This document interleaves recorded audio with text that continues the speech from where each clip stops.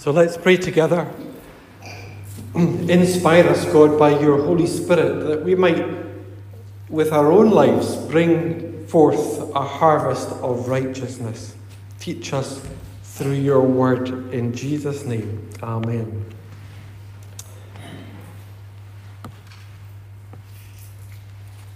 That second reading that Jennifer shared with us finished with those words of Jesus, who's telling the story, and says that we are only unworthy servants, we have only done our duty, is what we are to say, or what the servants are to say. It's time for faith. What can Jesus be talking about? Faith and duty.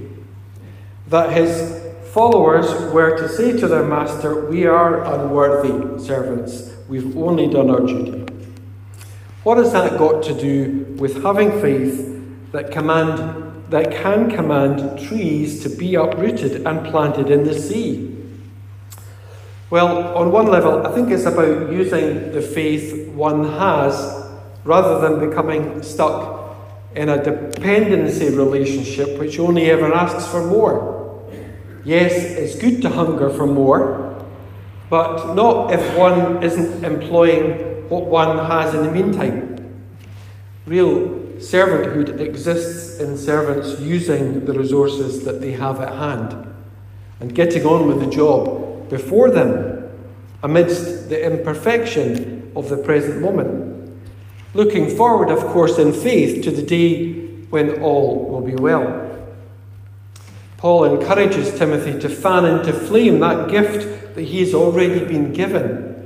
And notice how Paul acknowledges that faith has been handed down through the generations, from Timothy's grandmother Lois and thereafter his mother Eunice. Faith is passed on through families, but it's also passed on in other ways. Paul speaks of passing on or imparting a gift of faith to Timothy through the laying on of hands. But don't underestimate the times that we have within our own families to share our faith in small ways, because it will have an implication for future generations, even those that we don't yet know.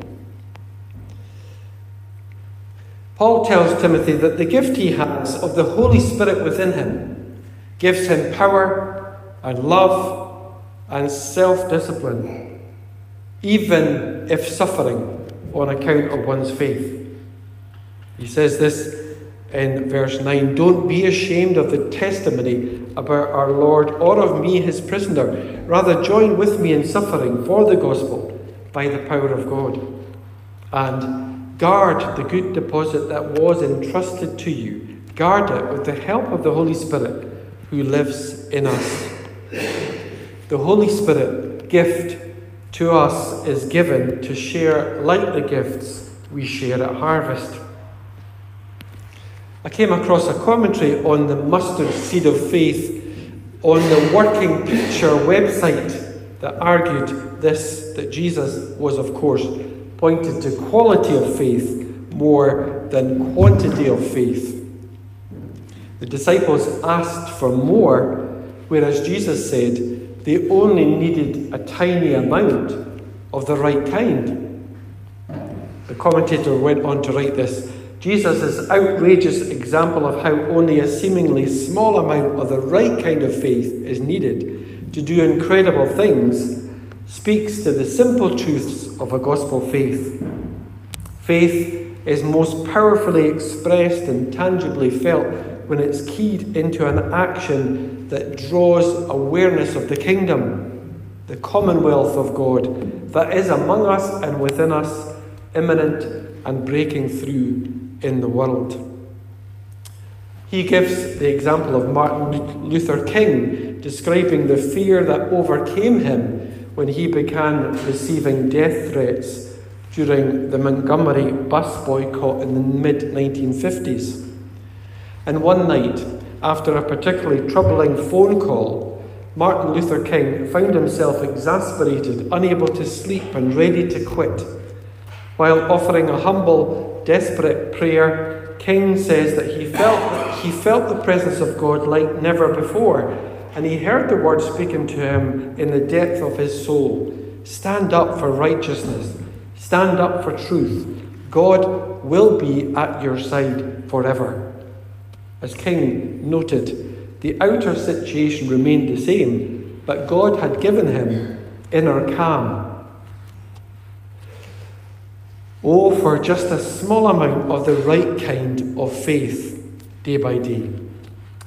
When you think of the number of seeds that one small plant can produce, then we know that there's no shortage on the provider's part, and that there is a great potential for seeds to go everywhere and for everyone. The new creation is breaking through everywhere that seeds have been scattered. So it matters to spread the seeds of faith whenever we can. Where is it that we need to exercise even just a small amount of the right kind of faith? Is it, as it was for Martin Luther King, to help calm anxious minds? I suspect if you're like me, then that is definitely an area that requires constant attention. It seems that most of the time there's no shortage of things for us to be anxious about. Changes in the world, changes in family life, changes in the church.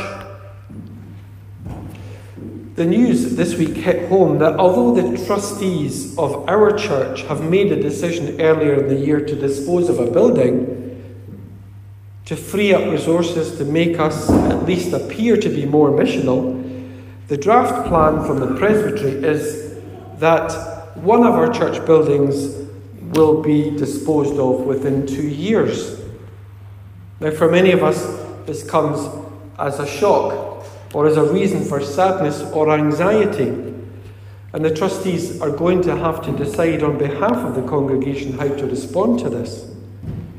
The Kirk Session and the Congregational Board are still looking at the pros and cons of each of the 3 buildings we have, and a visit from the buildings officer of the General Trustees tomorrow might help steer that decision. But let me say that even if the decision is to dispose of one of our beautiful historic buildings which has seen decades or centuries of worship, that would not mean the closing of the church in that part of our parish. It would not mean the end of the church, because Kirknewton and East Calder are one church, and the work of the church will continue. And the church will always have a presence throughout every part of our parish and beyond. Nevertheless, change can cause heartbreak, and I acknowledge that. Some of us will be angry and possibly leave the church, and it's for moments like these that we ask, what does the right kind of faith look like? And where, in the midst of change, is the kingdom breaking new ground? How can we guard the good deposit of the Spirit within from going cold, and instead fan it into flame with the inner peace that knows that all will be well and all is well? Let's pray together. O Lord, we thank you that only a tiny grain is needed, and yet great things can grow. Help us, Lord, with the aid of your Spirit, to know ourselves loved and led by you through all circumstances, and help us to share that tiny faith in whatever ways we can, at home and abroad. In Jesus' name, amen.